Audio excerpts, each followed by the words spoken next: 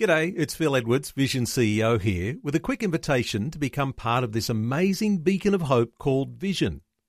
Together we can put our love into action to help people of all kinds build or rebuild their lives on the truth of God. Please consider the part you can play during our upcoming Visionathon appeal, remembering that it's your support that makes Vision possible, including this podcast. Coming up today on The Story. Someone had put a message on this list that they needed a medical scientist or somebody with lab experience to help improve a lab at a children's hospital in Cambodia. So I thought, I could do that job. The Story. G'day, I'm Jimmy Colfax. Welcome to The Story. Well, last time on the program, we spoke with scientist Robyn Devenish, who went through a rebellious period in her life and called herself a Born Again Atheist. We also heard how Robyn eventually regained her faith in God to the delight of her son, Pastor Chris Brown, who we heard from at the beginning of our series. Today, we pick up the story right after she put her faith in Jesus and was looking for a way to serve the Lord. We'll hear the incredible way God uses her unique gifts as a scientist for His glory in Cambodia. It's all coming up today as Robyn continues her chat with Eric Scatterbo from her home in Western Australia. I was reading my emails and I belong to a medical lab technology email group and someone had put a message on this list that they needed a medical scientist or somebody with lab experience to help improve a lab at a children's hospital in Siem Reap in Cambodia. So I thought, I could do that job. And then it was like a thunderbolt hit me. It was really amazing. I thought, this is what God wants me to do. This is what is spoken to me, because I didn't want to particularly join a church. I wanted to go and do something for God. And so I wrote back and said, I could be interested, to the hospital director. And he wrote straight back and said, are you the answer to our prayers? So I just said, yes, straight away I'll come, not knowing anything what I was going to let myself in for. Yeah, so he asked you, are you the answer to our prayers? And you knew the answer. Yes. You were. Yes, and I thought, well, yes, that's what God wants me to do. And I didn't have any family commitments apart from my mum, who was still living at home by herself and well looked after. So I thought, I'm just going to go for a year and that'll be fine. And I asked my boss and he gave me a year off work without pay, and everyone was very supportive. And then, of course, around this time before I left and after my conversion, I asked my son Chris if he would baptise me. And, of course, he was thrilled with that. Yeah, I was going to ask you, in general, what was their reaction when their prodigal mother returned to the Lord? Oh, they were just amazed and very, very happy and rejoicing. Yeah. And so your pastor's son got to baptize you. How special was that?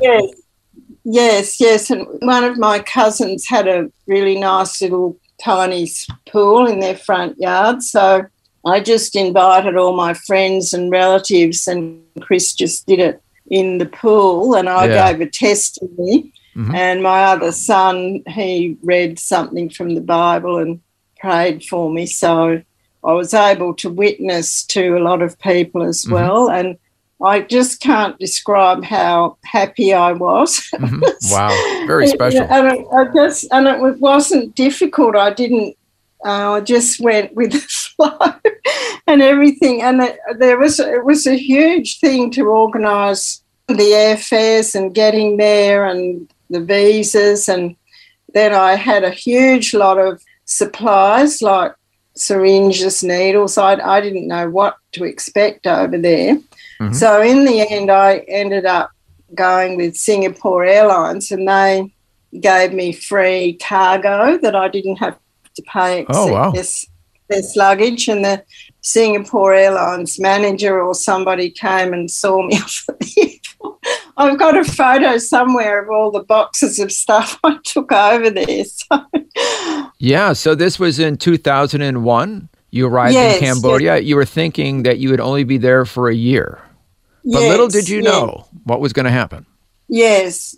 So it was run by mainly Americans, but one with Cambodian staff. And luckily for me, they had an English teacher there, so most of the staff, including the lab, could speak some English, some quite good. And the lab staff were just so beautiful, so intelligent, but they'd never had anyone teach them properly.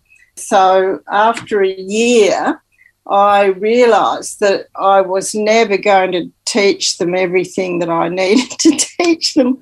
So the problem I found was because of the Pol Pot regime killing off all the doctors and the universities and hospitals, that the doctors, not their fault, they just hadn't been taught about many diseases. So there was so much misdiagnosis because the labs didn't have the tests and the doctors didn't know the test, didn't know what to order. In any case, the labs couldn't do the test.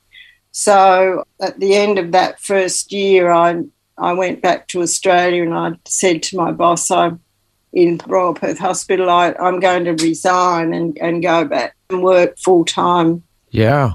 Now, just a little history lesson. The Khmer Rouge regime decimated Cambodia in the late 1970s, targeting the educated for torture and execution. And you're saying some 30 years later, the country was still suffering from that atheistic, communistic regime. Is that right? Yes, because they just annihilated the whole intellectual state. And then Vietnam came in and rescued Cambodia from the Khmer Rouge. So, but the poor Cambodians had to then learn Vietnamese, anyone studying medicine or lab, or they were sent to Russia or somewhere like that to study. So they had to learn Russian. Oh, wow. And maybe there was a lot of French there too because it was a French colony. So they had no textbooks, no nothing. Yeah. So all these reasons you're mentioning contributed to the medical community being many years behind the times. Yes, and there were a lot of expat doctors there who I was quite shocked, who said to me, one's actually said, don't cast your pearls before swine because they're sort of dumb and they'll never know how to do the test or the. And I was horrified, and they're just as intelligent as us. It's just that they hadn't been taught, or they didn't have the money to buy things, and so I was shocked. They thought you were wasting your time. Yeah, so I had to fight to improve the lab because the hospital admin thought it was a waste of time. But so a lot of what I did on my own back and paid for it myself, or got free reagents from Australia. I used to go back and ask my colleagues for bits of reagents so that I could at least set the tests up and show them how to do it. So it was just so incredibly rewarding to know I was really teaching and saving lives. So in a nutshell, many of the lab tests they weren't doing for blood tests. And therefore, a lot of patients were being misdiagnosed. Is that right? Yes. So, for example, there was a lot of anemia.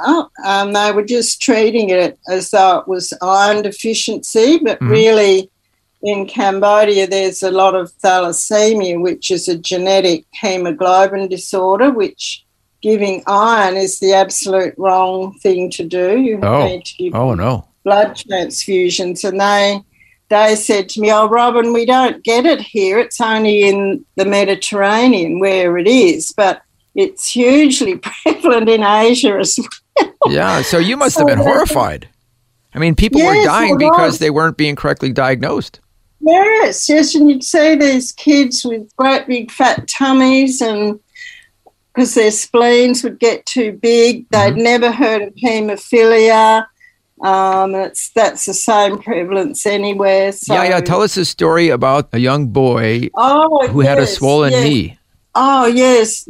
So there were a lot of young kids that would bleed a lot with hemorrhagic dengue, which is from mosquito virus-borne disease. And so I knew if we could do the testing for bleeding disorders, we could help with the treatment and diagnose them. So in the meantime, I wasn't really thinking about haemophilia, which is a genetic hereditary disorder in boys where they can't stop bleeding if they get cut or hurt themselves. Anyway, one day this boy came in with a swollen knee. Literally, it was like the size of a football or a basketball. Yeah. It was round. And he was in agony. And the surgeons there thought it was osteomyelitis. Well, that was the obvious thing to think because he wasn't, there was no blood. But what happens in severe haemophiliacs is that just walking around on the joints can cause spontaneous bleeding inside the joint. So it gets very, very swollen. And this boy was about 12, I suppose, so he would have had it for a long time or since birth. And I said, oh, no, we should check for haemophilia, which we did, and he had haemophilia A, which is the most common one. And luckily I'd been making this plasma from the blood, which we could give them as a substitute because we didn't have the factor VIII there to give them. But the surgeon wouldn't believe me, and he wanted to operate. So I just about had a fisticuff fight with him to stop. Yeah. Well, what would have happened if he would have operated and cut his knee? Well, he would have just bled to death so they just ooze. It's not like a spurting thing. And in fact, later on, many years later, I was always having this fight with a lot of expat surgeons who were volunteering there who would cut people's legs because they'd think it was polio or, the disjointed joint. And then the patient would just bleed and bleed and bleed. I think one young guy had, he had about 200 bags of blood, which was in Cambodia. It's really hard to get that much blood. Yeah. And he ended up having his leg amputated up to his thigh nearly, and it was totally unnecessary because the doctors wouldn't listen to what I was trying to. You've got to do these two simple, really, tests. Yeah. And some doctors had been told that the tests cost $1,000 to diagnose haemophilia, and you have to go to Vietnam to get it done. So I got the reagent from Australia and taught the Cambodians how to do it, and then we got a machine donated, and then eventually the Ministry of Health could see what I was teaching, and I got the money to buy the machines, but they're now buying the reagents, so the whole country now can do the test. So wow, that took many years and many fighting and many expats saying, don't bother, you can't treat the patient. We had limited ways to treat them, but I said it's not about treating them, it's about telling the parents what's wrong so they don't sell their cow and their livelihood with quack doctors trying to find why their son keeps bleeding. So it was just the peace of mind parents could get. It's just so sad to know that for years so many people were dying unnecessarily because they were misdiagnosed. But you were able to change all that. Yeah, so I still to this day feel incredibly humble that God chose me. That, he must have been after me all my life to get me into lab and know that once he called me, I would go and do that work. So what ended up was that I eventually got a job in the government system at the public health laboratories, and I was able to then go and visit all the government labs in Cambodia and teach them about quality control. And, so I ended up staying on and off about 15 years.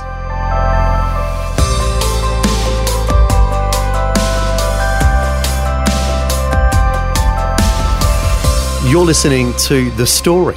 Our guest today is once again scientist Robyn Devenish, sharing more of her incredible story and the remarkable way God has used her to save thousands of lives in Cambodia. Next, we'll hear more about the impact she's had and how she went on to become a recipient of the Order of Australia Medal. All that and more when we return. The Story. If this program has highlighted something you'd like prayer for, we'd love to pray for you. Call 1-800-PRAY-FOR-ME. That's 1-800-772-936. It's a free call. Or text 0401 132 888. Hi, I'm Jimmy Colfax and this is The Story. Today, Order of Australia Medal recipient Robyn Devenish is once again our guest. She's sharing about the incredible impact she's had on the medical field in Cambodia. Next, we'll hear more of her story and about the many honours she's received. But first, we'll hear a fascinating side story about her mother as she continues her chat with Eric Scatterbo. So I'd been in Cambodia about 3 years. Mum was probably about 85 or something. My dad had passed away a long time before, and Mum started to get a few transitory strokes and she couldn't really live on her own anymore. Mm-hmm. So I had to make the decision, do I come back to Perth and look after my mum, or do I still continue in Cambodia and do this amazing work? Yeah. So again, I went to my Bible and asked God to show me what he wanted me to do. And you won't believe the passage I got. It's another text that's in the Bible that says not to put your mother or your son or whatever before him. Mm-hmm. Yeah. Wow. Well, I couldn't be more clear than that. Yeah. So I thought, I felt terrible putting my mum. I had to sell her house and put her in a nursing home, which was terrible. She was quite lucid, a little bit of dementia, but she went quietly. But she always said when Robyn put me in jail and things like that, that made me feel awful. Mm-hmm. But I just felt I had to do this work in Cambodia. So Mum was in this home for about 18 months, I think, and it was as nice as it could get, I suppose. And then later on, a mutual friend that I'd known when I was a teenager, met Mum somewhere, and Mum was saying, I'm available, I'm on my own. And anyway, he said, I know this guy, he's 88 and he still lives on his own, and his wife had died, and he put them together. Well, Mum and this guy, Len, they fell madly in love. And at 90, we had to get Mum out of the nursing home, and they got married and came and lived at this little seaside village where I'm now living. Oh, wow. And Mum had 7 glorious years of happiness with this man, because my dad was a philanderer and always going bankrupt. And he was the most lovely Christian man. And I think within 3 months of meeting, they were married. And I said to Mum, look, God blessed you with this miracle because you let me carry on my work. And it's just the most amazing story. So wow, that is a great story. Yes. So meanwhile, you could go back to Cambodia. Unfortunately, we're running out of time, but we kind of got to sum up all the awards that you've received because of this work. But of course, the most important award is knowing you've saved thousands of people's lives.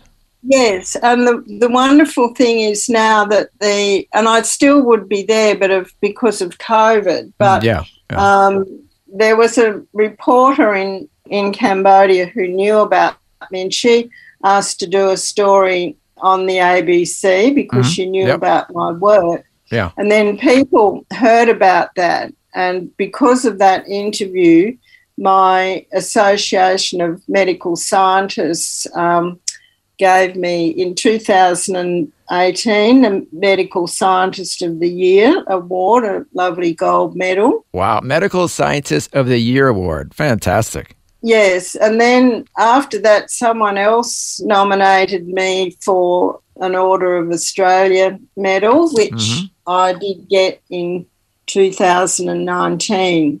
But wait, there's more. Then you also received the STEM Hero Award from Pilbright Mines. What is that all about?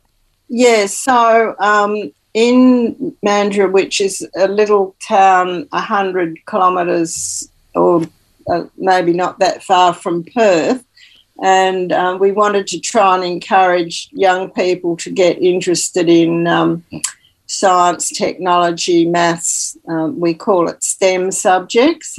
And so I offered to join them as a volunteer and help promote that, and they just out of the blue gave me that award, which was a lovely surprise. So that was after I got the the Medal of the Order of Australia Award, the OAM. Yes. Well, I think you could truly say that you are living the abundant life. Yes. So even just this morning, I had an email from one of he's actually an American clinician working in Cambodia, thanking me because I often help them via email about hematological disorders. So it's wonderful to still be able to do that. And to this day, you're still helping in Cambodia. Yeah, well, I'm 75 now, but I would still go back and help them, and they desperately need my help to improve the curriculum at the university there where they teach med lab science. Yeah, they still want you back there. Yes. So it's just because of COVID that I'm still here. So you're lucky to get this interview. Well, I'm blessed to speak with you. I'm just noticing the irony. Here in your 40s, you kind of walked away from the Lord and your church upbringing because you felt that you weren't getting the abundant life. You wanted the abundant life, which you mistakenly thought was the wild partying kind of life in general. Yes. But yet you come back to the Lord, and now, as we're hearing, your cup overflows. I mean, this is the abundant life. Yes, it is. And when I go back there now, the Cambodians just love me so much, and they're so proud to tell me that they are now teaching the next generation everything that I've taught them. So yeah, your legacy will continue for years and years to come. Yes, because a lot of NGOs go in and it all collapses when they leave. Yeah. So, well, unfortunately, we're almost completely out of time, but we have to end with this story. Your son, Chris, thought you were probably too humble to say this yourself, but I'm going to ask you to say it anyway because it's such a great story. Tell us about the time you met the Nobel laureate.